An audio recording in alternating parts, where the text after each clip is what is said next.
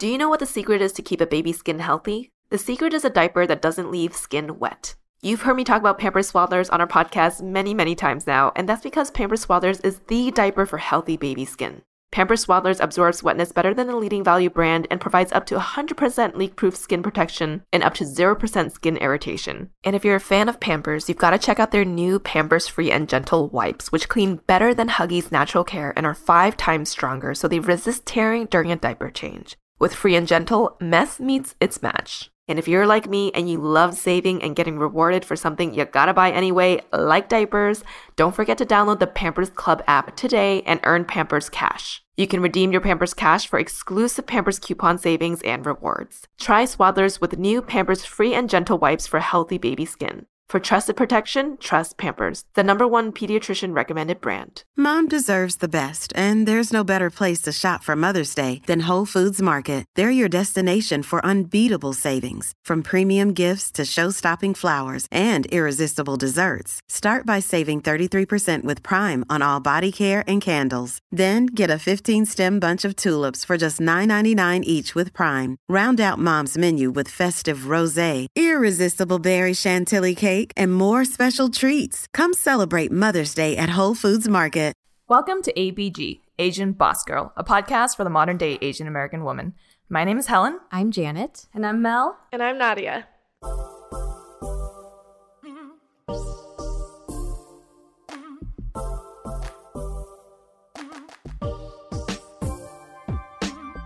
Nadya Okamoto is a social entrepreneur, activist, and speaker for the menstrual movement, the power of Generation Z and youth activism, and for overcoming adversity. She is the founder and executive director of Period, the largest youth-run NGO in women's health, and one of the fastest growing in the United States.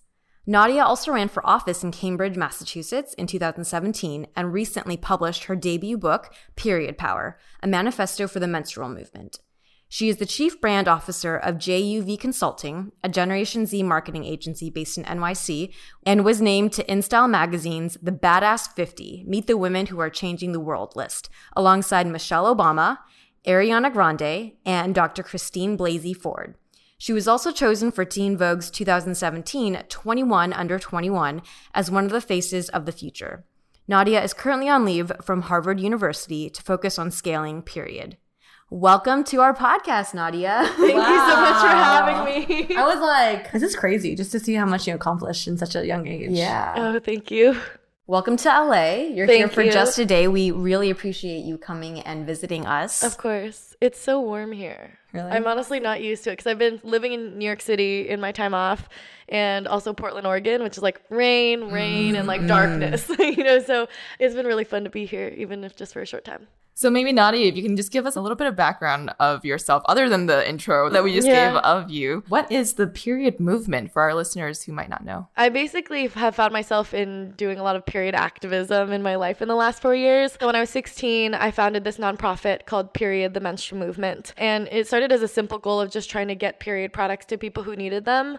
My passion for periods came from this really personal place of, in a time when my family was experiencing housing instability, talking to women who were in much worse living situations than I was in, and hearing their stories of using cardboard and toilet paper and brown paper grocery bags to take care of their period, right?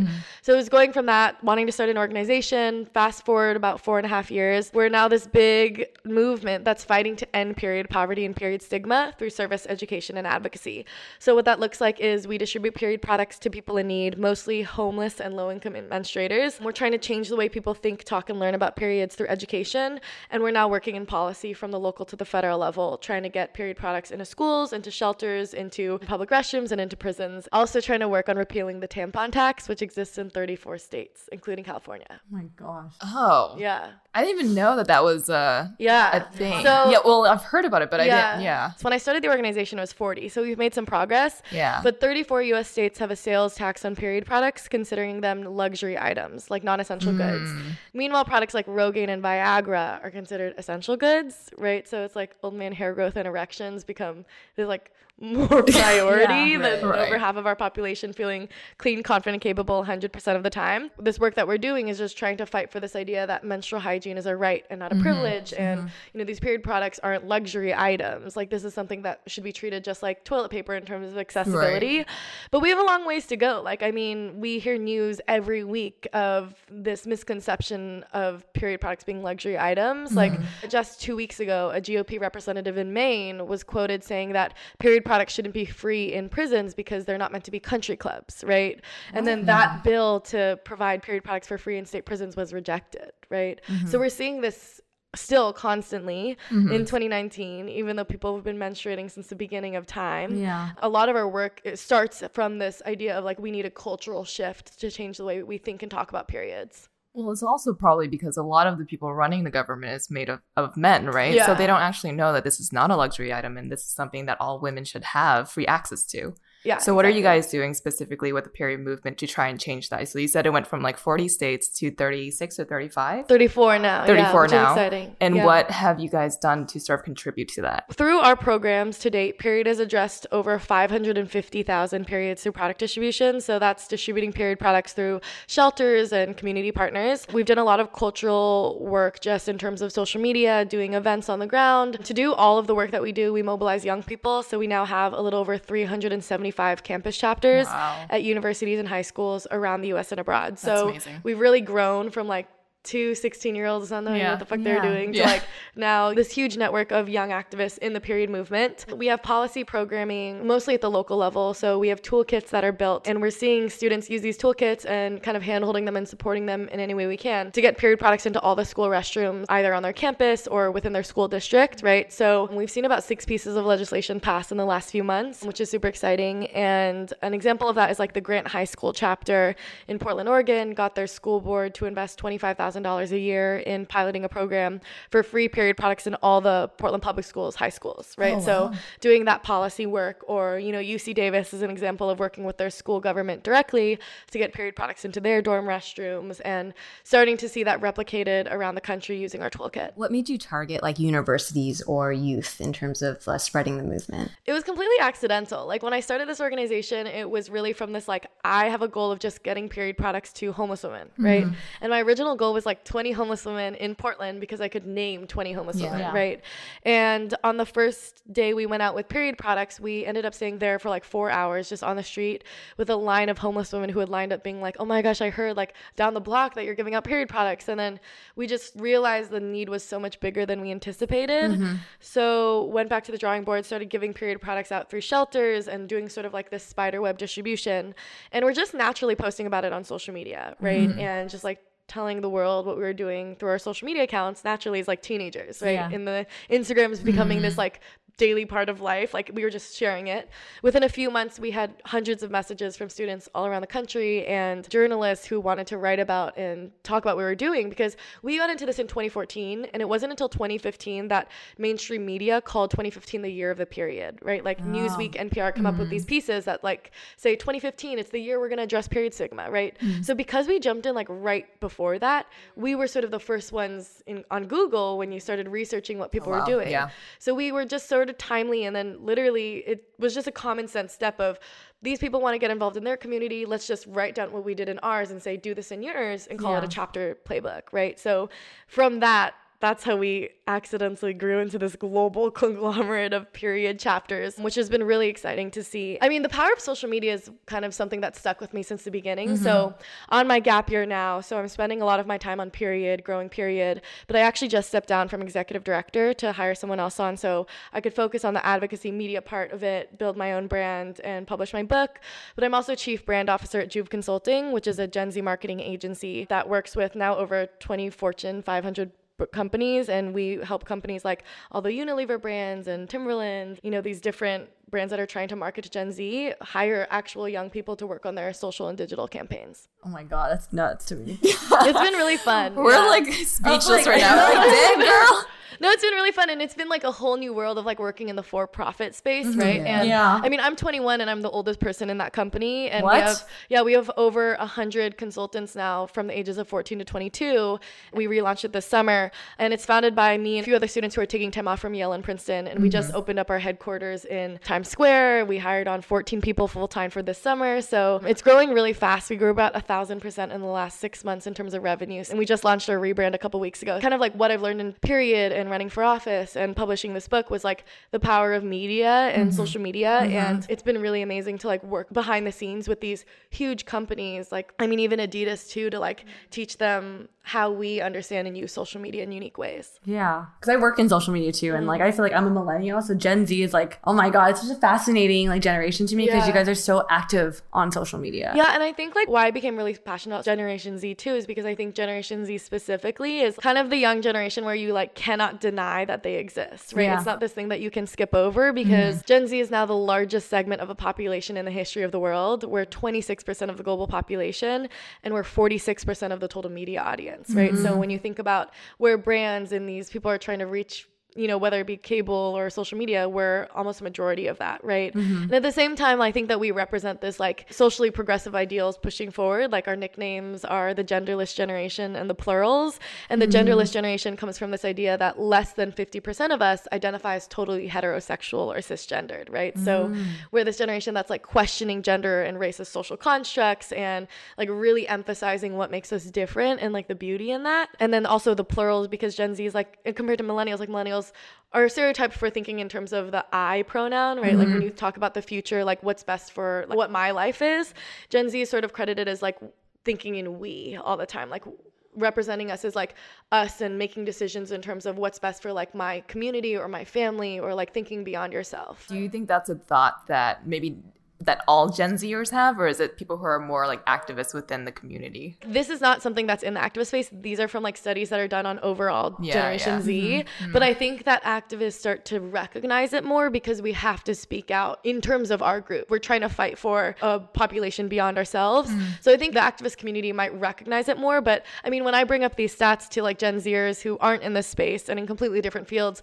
I think they sort of have this wake up call of like, oh my gosh, I've never really recognized that within myself. So you are working with people in public and private space and media all over the place. What is the difference in the way each of these parties is receiving kind of your messaging? About periods? Yeah, and just the movement of the youth and everything. I mean, I think that brands are excited to work with young people because they have to, right? Like we're the biggest consumer group now. Forbes just said that we control $146 billion in the spending industry, right? In terms of the money we influence or that we control and the money that we influence with our parents, like we're a big consumer market. So I think there's that. And so there's this excitement of what young people can do, but also in realizing the power of social media and seeing like March for Our Lives change history and make history through like digital movement, right? And Black Lives Matter and like the Women's March, all of these things coming together on social media and being organized. Like how the fact that 4 of us can sit around and make a podcast that's going to reach thousands of people, right? I think that there's this excitement about it. I feel like we're getting educated. I think for me, it's just like I don't get to speak with anyone who's in the Gen Z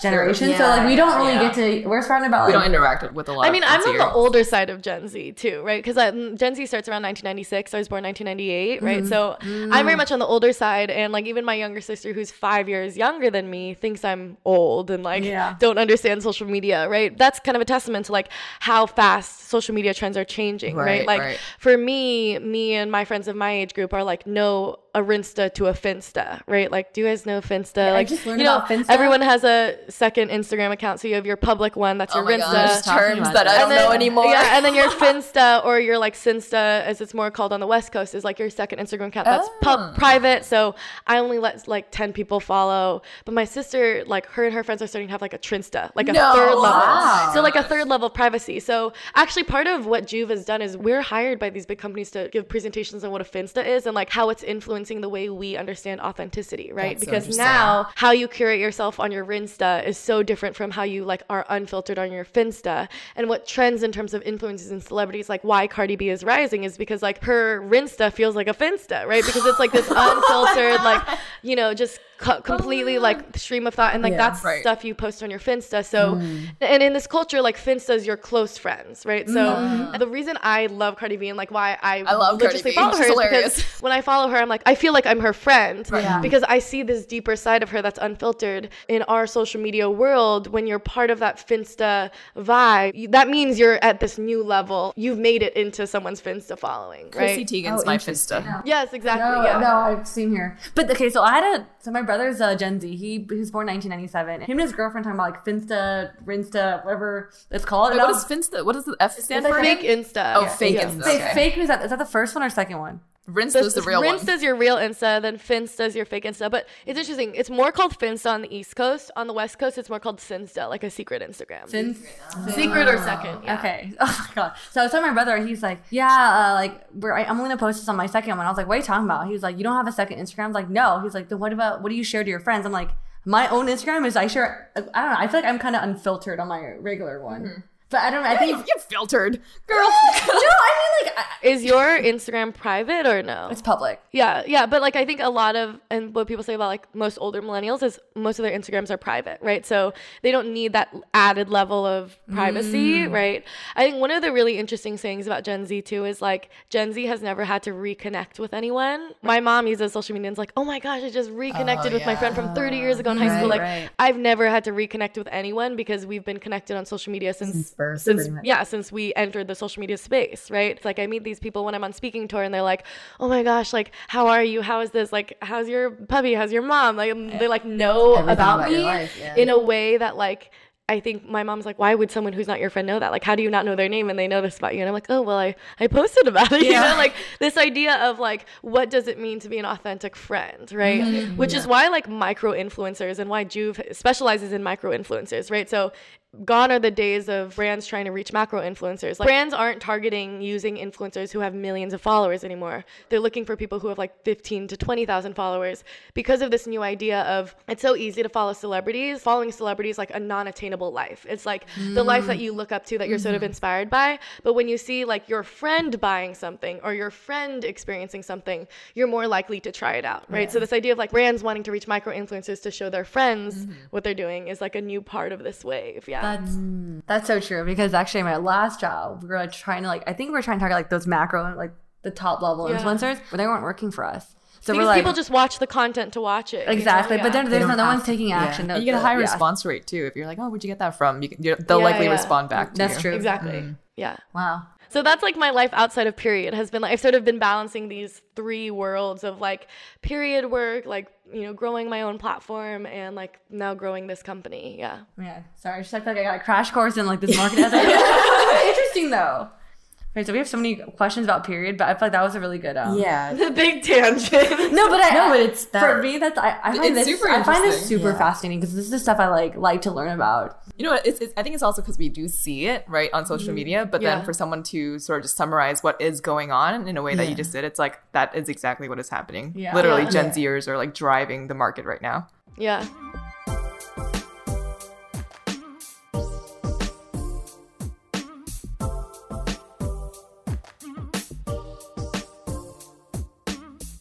With both period and then also like social media, this might seem kind of out of whack, but coming from your cultural background, like how do your parents react to what you're doing? So I'm like, okay, this sounds really bad. I like am not very Asian culturally at all. You know, like I don't speak another language. Can't name a single holiday for you beyond like Lunar New Year. Yeah.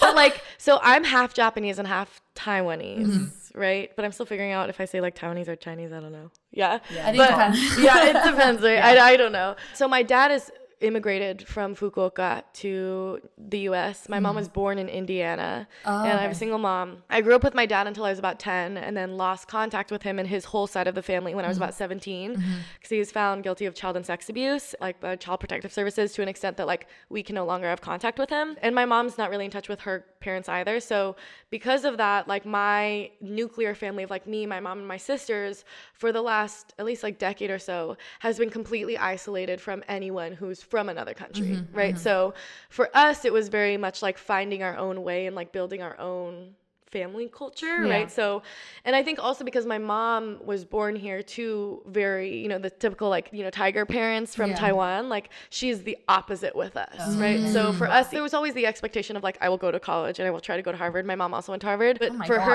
her, it's always been like, you follow your passion, because her parents never talked to her about femininity and gender and sexuality and, you know, mental health and all these things in her family. And she always tells us about that experience growing up. But because of that, she tried to be the opposite with us. So I was the first one of any classmate to know what sex was. I was really? like the first one to get sent to the principal's office because I told everyone what sex was. Like, you know, like my mom would actively tell us in American society, like people will think you're submissive. People will think you're quiet. I grew up with parents who wanted me to be quiet and wanted me to be submissive to men in my family. Like I think my mom really painted that portrait of like a pretty patriarchal Asian culture background. So for us, she tried to stress the exact opposite, right? So she would tell us going to school, like if someone thinks you're gonna be quiet, you be twice as loud, right? Like, and I think that's why me and my sisters are the way we are, right? Like I am, you know, this outspoken activist. My middle sister is like a visual artist who's won like every national award for doing art for social justice, like Black Lives Matter, and like presidential scholar for art and follows art and is taking time off for art, right? Which is like not usual in, you know, Asian household, right? She's in high school? She just graduated high school. Okay. And my youngest sister is like, she's actually performing at Carnegie Hall next week in opera singing, and she's 16. Like, you know, my family like went very into art and creativity and like activism. Yeah. And I think a lot of that was because my mom had this background of like not being able to do that. Yeah. Your mom sounds amazing. Yeah. Like that sounds like I feel like I love my mom. Yeah. Like, I think for her to raise you guys as a single mom, three daughters. Yeah. And to be so strong and so talented, that's just amazing. It built this big confusion within me and my sister of what it meant to be Asian because my mom really raised us with no help. My grandparents were not supportive of the marriage. We're not supportive of her having me because my mom had me 1 year into law school, right? So I think my grandparents saw it as like, we gave up everything for you to be a successful lawyer and now you're gonna have a baby, right? So there was not a lot of support. So I think because my mom had that sort of resentment, I grew up with a lot of narrative from her side of like not liking that culture that she came from, right?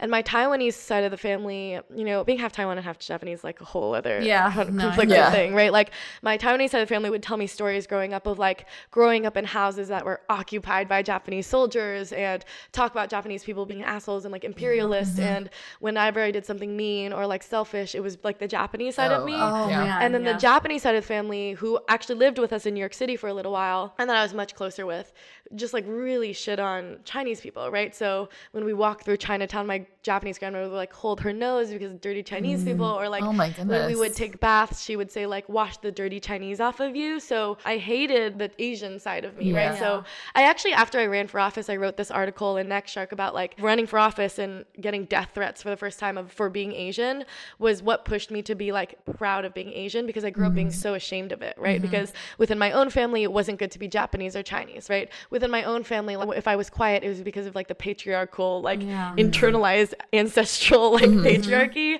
But also like growing up in New York and then Portland, Oregon, which is the whitest major city in the United States, and growing up with like constant microaggressions and macroaggressions for being Asian, I think built this like hatred of my culture and confusion about what that was. Oh my gosh, I have like so many questions for you just said.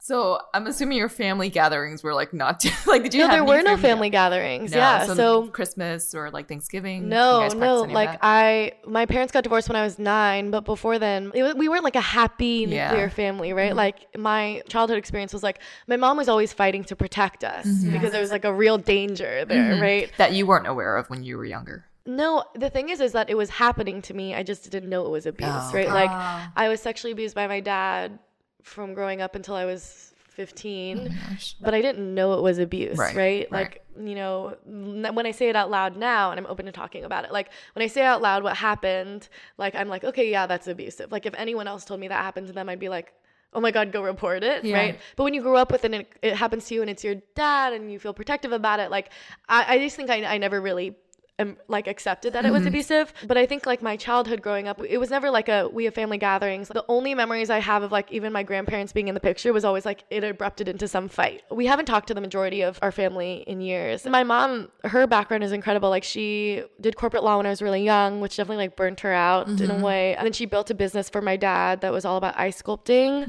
So my dad is like really well known in like the New York event space. For ice sculpting? Yeah, for ice sculpting, and is like on Food Network all the time. Then my mom, you know, when we moved out to Oregon, kind of started from the ground up. Like she gave up everything for sole custody of me and my sisters and went into nonprofit work. So that's how she kind of gave a lot of her knowledge to me when I was starting. And then when she parted ways with her job, that's when we couldn't afford to live in our home. So almost about a year, we didn't have a home and we were like kind of couch surfing with our closest friends, like renting out our own place to try to make money and survive. And my mom sort of got back into like business and consulting.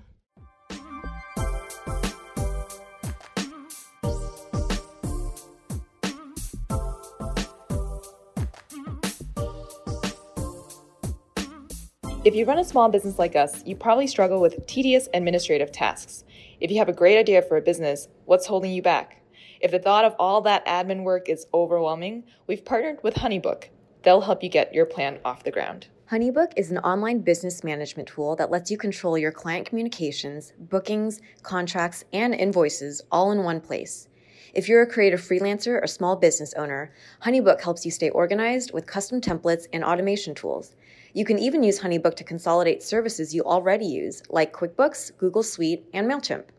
Over 75,000 photographers, designers, event professionals, and other entrepreneurs have saved hundreds of thousands of hours a year.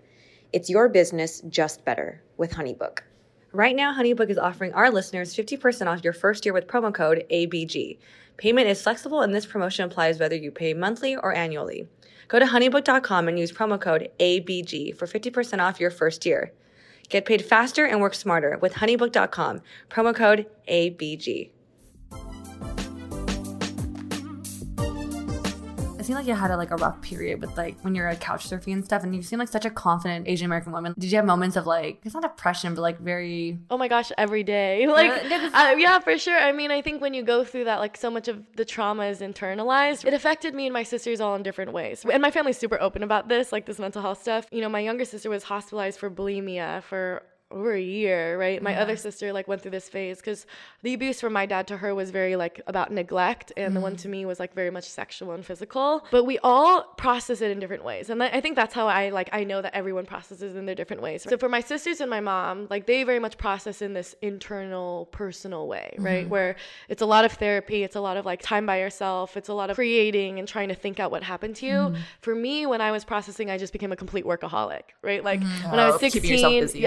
Keeping myself busy, not thinking about things until I crashed and went to the hospital, right? In high school, when everything started kind of coming back to me, I literally was doing 16 clubs. I was doing pre-professional ballet, and I was on the boys varsity baseball team, and was starting a nonprofit and growing Period, and applying to Harvard and all of this stuff, and was just trying to stay busy. It wasn't until my junior year that I actually passed out from exhaustion and went to the ER, and that's when they ran every test and were just okay, you're really exhausted. So I ended up having to go to therapy for a long time for cognitive behavioral therapy, which is for PTSD, and really confront what had happened to me, and which is why I can talk about it so openly now. I have to catch myself. There are time periods where I will not sleep because every time I want to go to sleep, I feel unproductive, or I feel like I'm worthless, or I feel like I'm not doing anything.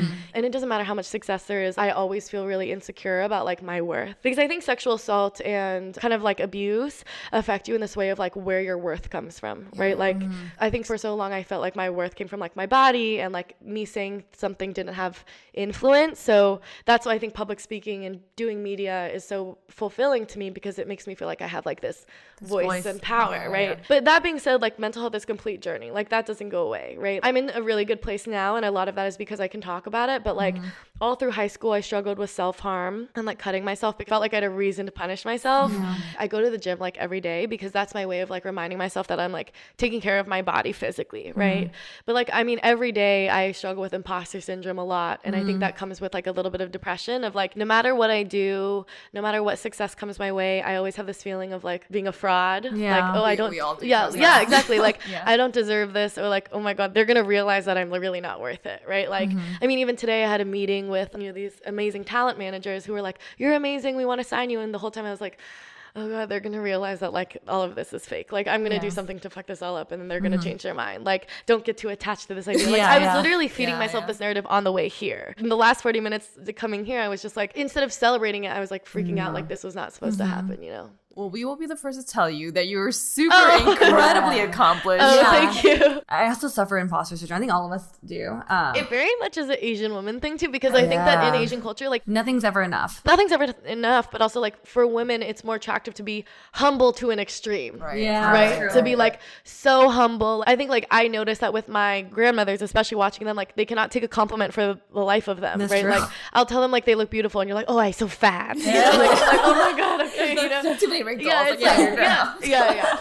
For those of you who don't know who are listening, Nadya just turned 21. Yeah. Which is lit. I'm not taking advantage of it. But okay. Well, I'm going to ask you, since you turned 21, have you actually gone out to like enjoy the life of a 21-year-old? You've done so much. You keep yourself busy. I went to one EDM concert, but like, and I was so excited. I wanted them to card me. And then I show up and it was like 18 and over. And I was so mad. Like, damn. I've been out to like for drinks and stuff like casually. But honestly, like the only place I've taken advantage of it is like I go to so many conferences and like meet with people who are decades older than me. And like now I can order a drink with them. You know? So yeah. So before you would go to the bar and be like, oh, I can only get a Diet Coke. Yeah. Well, we should take you out to LA if you're back next time. Yes, I would love that. But do you like hip hop music or do you like EDM music? Yeah. Dance has been like the way I've healed from everything, right? We honestly where we talked to you, were like, damn, this girl can also dance. What the fuck? Like, at Harvard when I went there, I was like, I signed up for every club, and now the only thing I do there is I'm on the like competitive hip hop team. It was also how I started connecting with a lot of Asian people, right? Yes, because I had the same experience. Yeah, my two best friends at Harvard are both Asian, right? And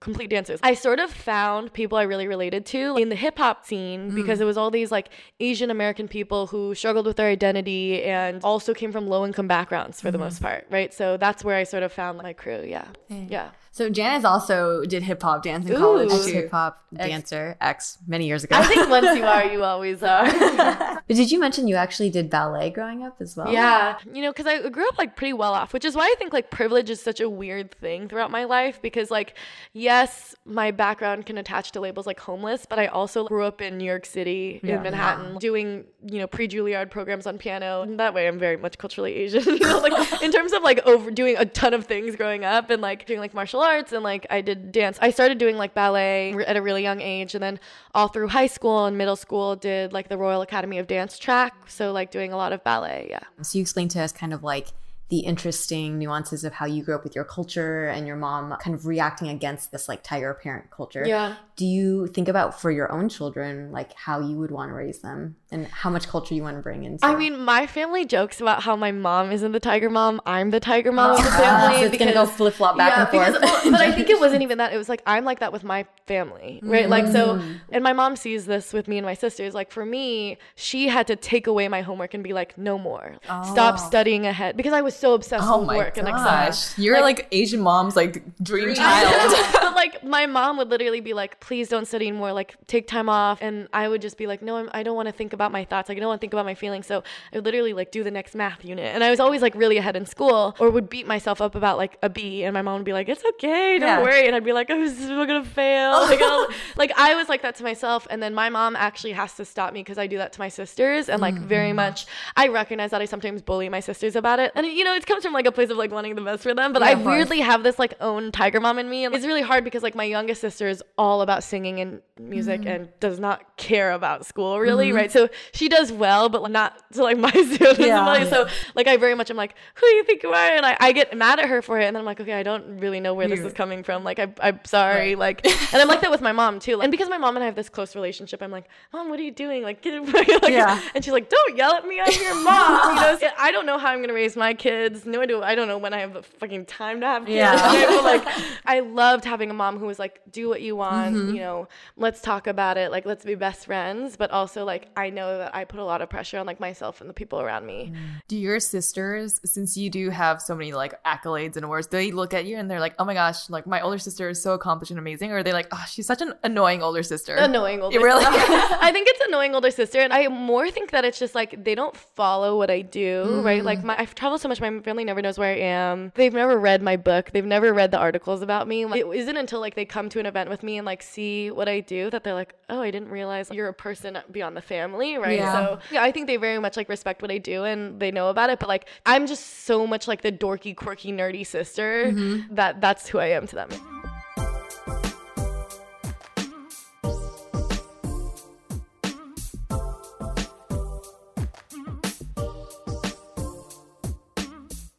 So my mom's one vocal rule growing up about dating was I could date whenever I wanted, but she did not want me to date Asian guys.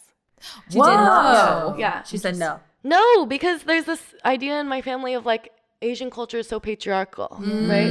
Okay. Which is pretty true, right? Like, yes, sort of matriarchal, like within the home. I got really curious about it and did a lot of studying it in the last few years. But like, yeah, like historically, Asian women are really empowered within certain confinements of like the home and like kitchen and like childcare. But like in terms of like overall culture, like it's not empowering to women. And I think my mom saw that with her dad and saw it with her ex-husband and saw that in her experiences and her brother. So for her to, what the narrative we grew up around is all Asian men are patriarchal assholes, right? Which is an extreme, and I recognize that's extreme. My boyfriend is like Punjabi Indian, right? So when I first told her, like one of her first reactions was like, oh, he's South Asian, right? Like what does that mean about his culture? How does he think about women? She's completely just in feeling the way she does because she's been through so much within that culture, right? It's been really interesting to like kind of live that out. Yeah. Is she like constantly checking on you? Yeah. Really? And every time I complain about my boyfriend to her, she's like, oh, it's because.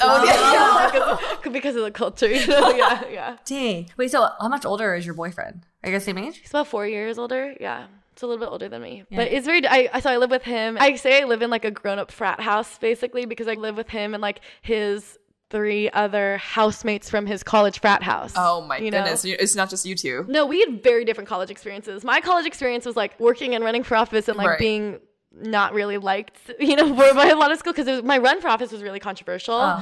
For him, he was like social chair of his frat of like Beta or whatever. And like very much lived it up in college. And like, loves his frat, like diehard. So we like live very different lives. I know one of those. Yeah. Max was a diehard frat. Oh, yeah.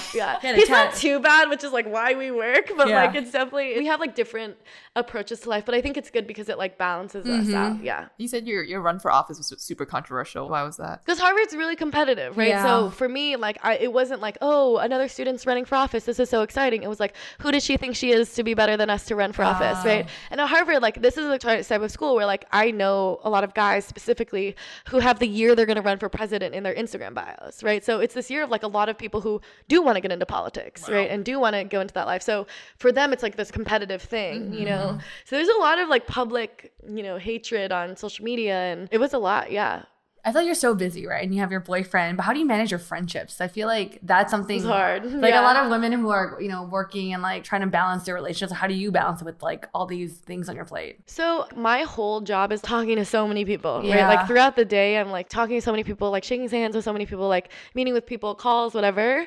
And I think by the end of the day, I just want to like come home and eat. Not talk. Not talk, just like want to lie down, right?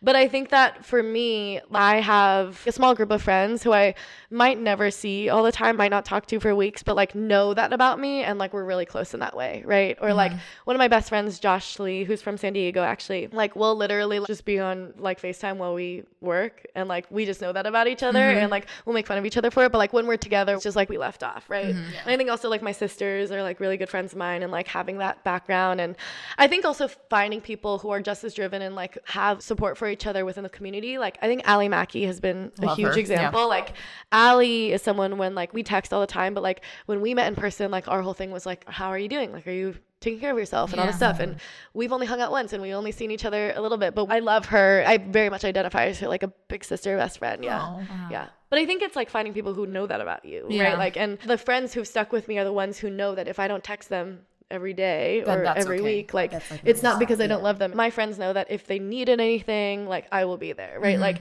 I think I make a really big effort. Like I have been the person when like my friend goes through a breakup, I'll buy a plane ticket and be there the next day, right? Like I'm really committed to my friends like when they need me most, but I'm not the friend who's gonna like hang out and like smoke all day. Like I don't do that.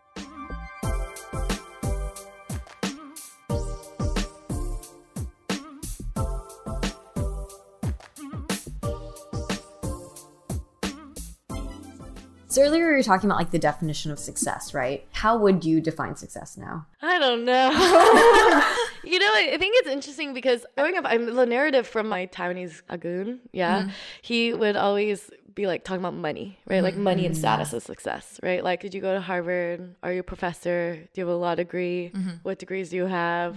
What money do you have? Always bragging about how much money he had and how little money he came to the US with, right? Like that was very much the narrative I heard. So I think there is part of that that's instilled in me of like, and I try not to be like that. And I think a lot of it was also experiencing financial instability. That makes you really sensitive to it, right? When you experience financial instability, it's like the worst thing. You never want to experience it again.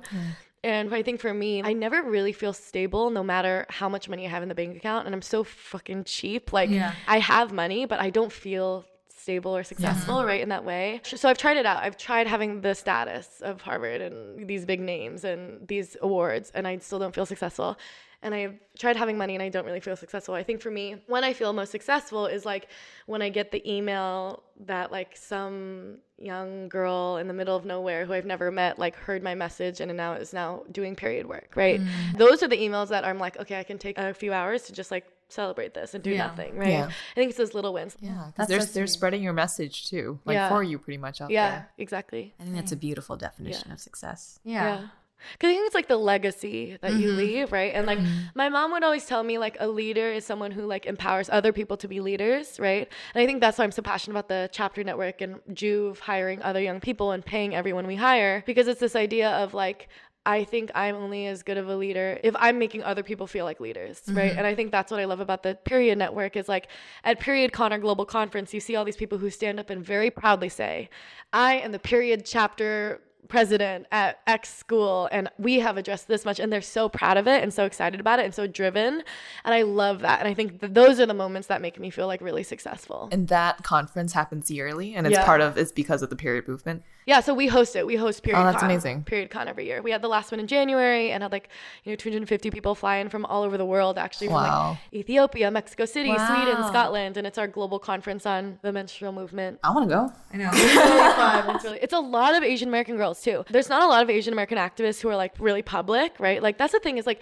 there's so many Asian American community organizers, right? Especially like labor movement has been so strong, but like not a lot of that is visible. Like it's not on social media, it's not being funded by brands, and Period is now like supported by like all these big femcare brands and has more publicity. So we get a lot of Asian American girls who like email us being like, Nadya is the first person who looks like me doing social activism, and now I want to do it. So we have a lot of people like Annie Wang, you know, who read about me and then like wanted to take action and are now doing something and are excited about being like an Asian American activist.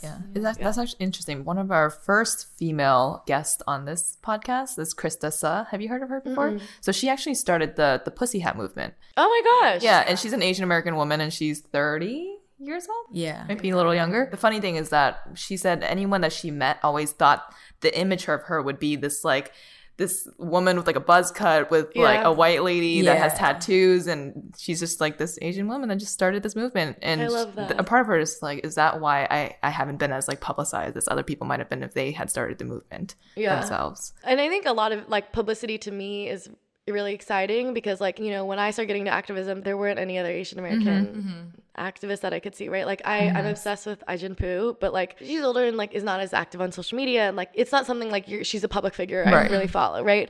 So I think for me, when I started, I was like, I'm going to be active on Instagram and I'm going to talk about being Asian American. And I started writing for Next Shark, and like after running for office got really passionate about Asian American identity because through running for office, I literally accidentally became like the youngest Asian American to run for office in the history of the US. So like I was being brought out to these conferences like APACs, right? As like the next Asian American, whatever. Right? Yeah. So like, and at those conferences was learning that like Asian Americans are the fastest growing minority population in the US, but more underrepresented at all levels of government and in entertainment. It's really only been like the last 2 years that I've gotten really, really interested and excited about like Asian American identity. And that's actually what my next book is about too.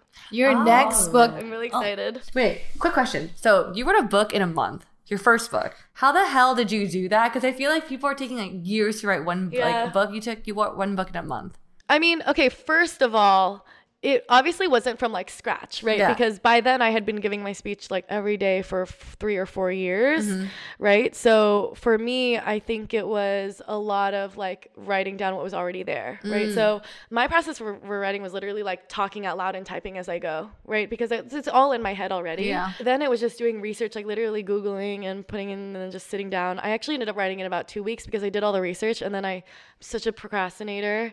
I just kept pushing it off. And then I actually wrote it because I got stuck at the Narita airport in Tokyo for 36 hours because of the big snowstorm there last year. So I was on my way back from Singapore from a speech. I was in Singapore for 24 hours. Oh my gosh. And I came back, got stuck at the airport, and basically stayed up the whole time, wrote the majority of the book. And then because of all my imposter syndrome, had a really hard time editing, because every time I edited I was like, this is shit. Like I would change it and then it would be totally different, and my editors would be like, we like the original one. So I ended up just turning it in. And so what you see is sort of like close to the first draft. Damn. Yeah.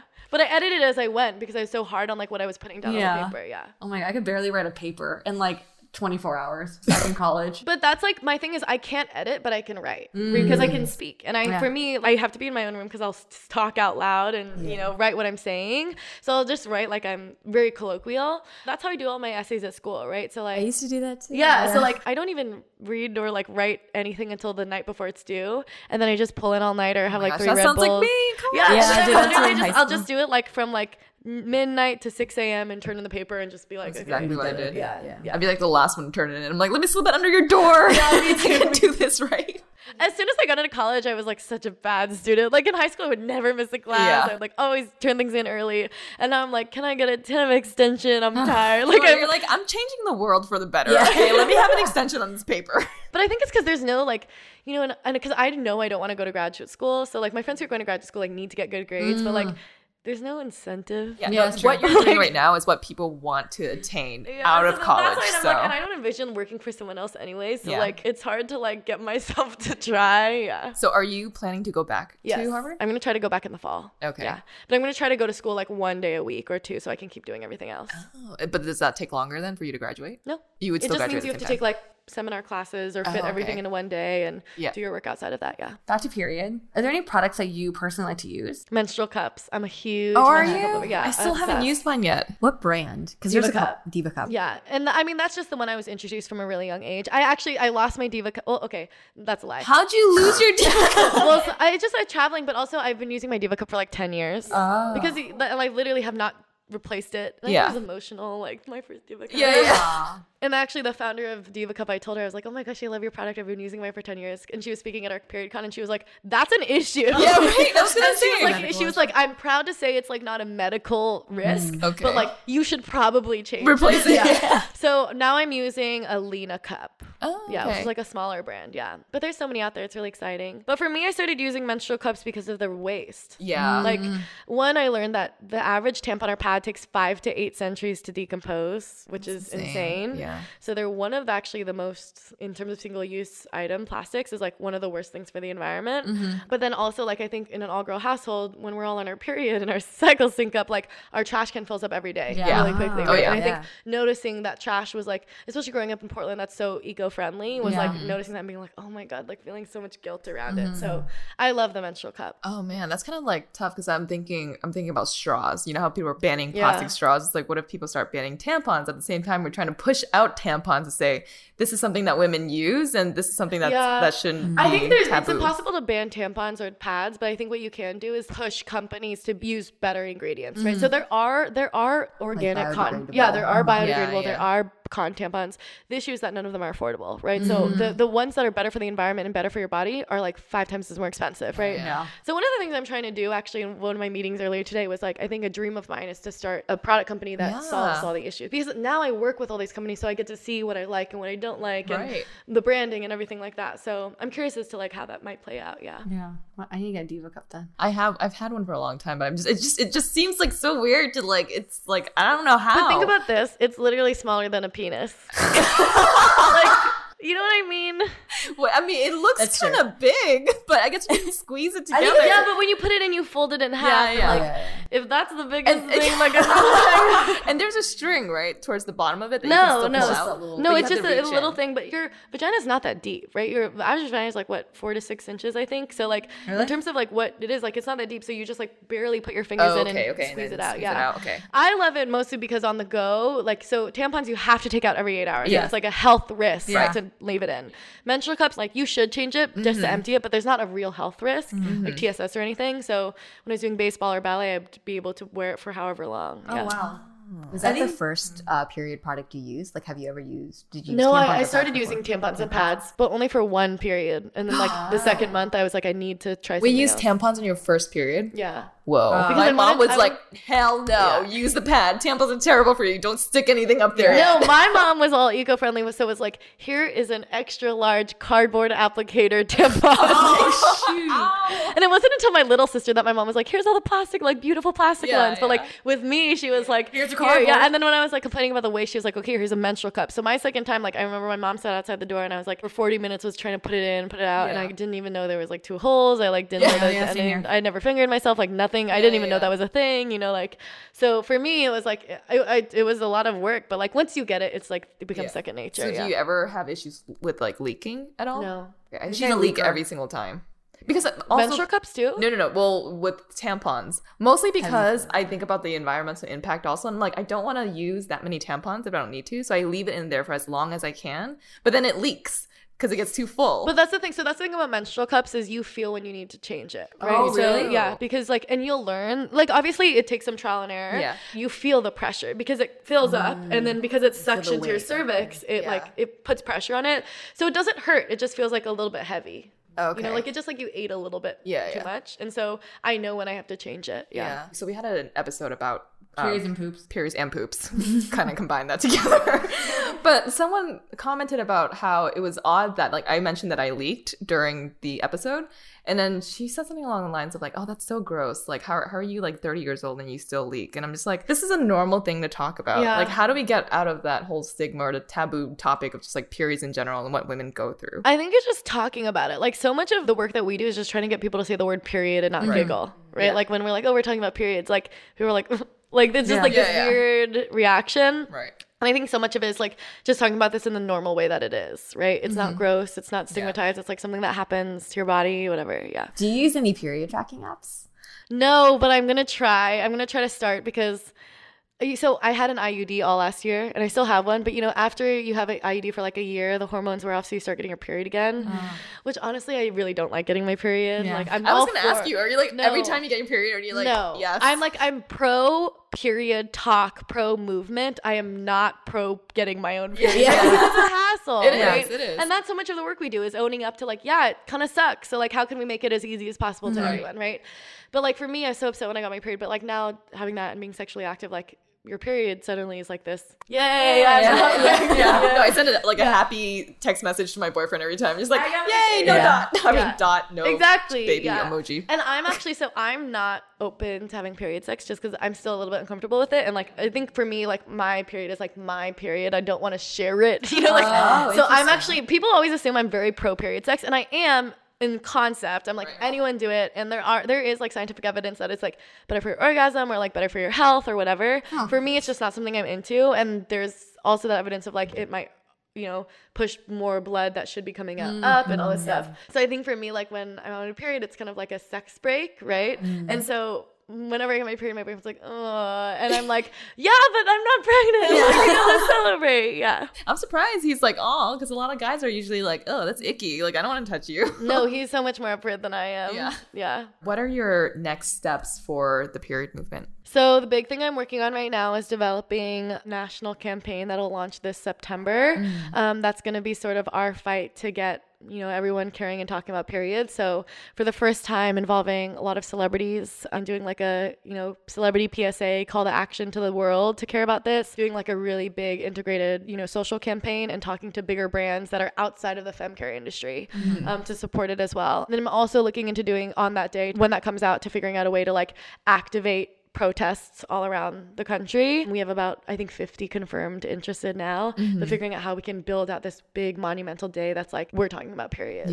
So I'm kind of doing that. And then also we're continuing to grow this national campaign that we have to end period poverty in schools. So I've been activating a lot of chapters on that. What's next for Nadya though, in general? So there's this documentary team that's following me. I'm developing like a docu-video series because for me in doing policy, I fell in love with media because I realized like I kept coming up against this roadblock with legislators and teams being like, we can't pass policy because no one's talking about periods or no one prioritizes this, right? So we need a cultural shift that's going to talk about women's issues in a really, you know, natural way. And so then also I think in noticing like my favorite part of my job is like being on camera and like being on stage. So trying to merge those two. And so my dream is to have like, I started as like, I want a talk show about periods. And now it's like, I want a docu-series that sort of merges like young activists doing this in the real world and what that looks like, but also like what is the menstrual movement around the world, what is the menstrual movement in different cultures, and what is the menstrual movement from different angles, right? Like wanting to interview Halsey about her experience with endometriosis, or like, you know, wanting to talk about being a transgender man and getting your period. And so I'm really interested in moving more into the media space as a thought leader to talk about periods from different angles. And I think the fact that this community is still so small, you're like literally at the forefront of it, and you have like so much room to grow there too. And I think that we see anything that we do as an organization has this effect, right? So I'm really excited for it. And that's why I've been coming to LA so much and trying to figure out the whole entertainment world. But I'm really, really excited for it. Yeah. How can our listeners help with the period movement? So you can just find out more and get involved at period.org or follow us on @periodmovement. We're always trying to get more chapters started, get more people who want to do fundraisers or packing parties or just support on social media. And you can find me at Nadya Okamoto on social media.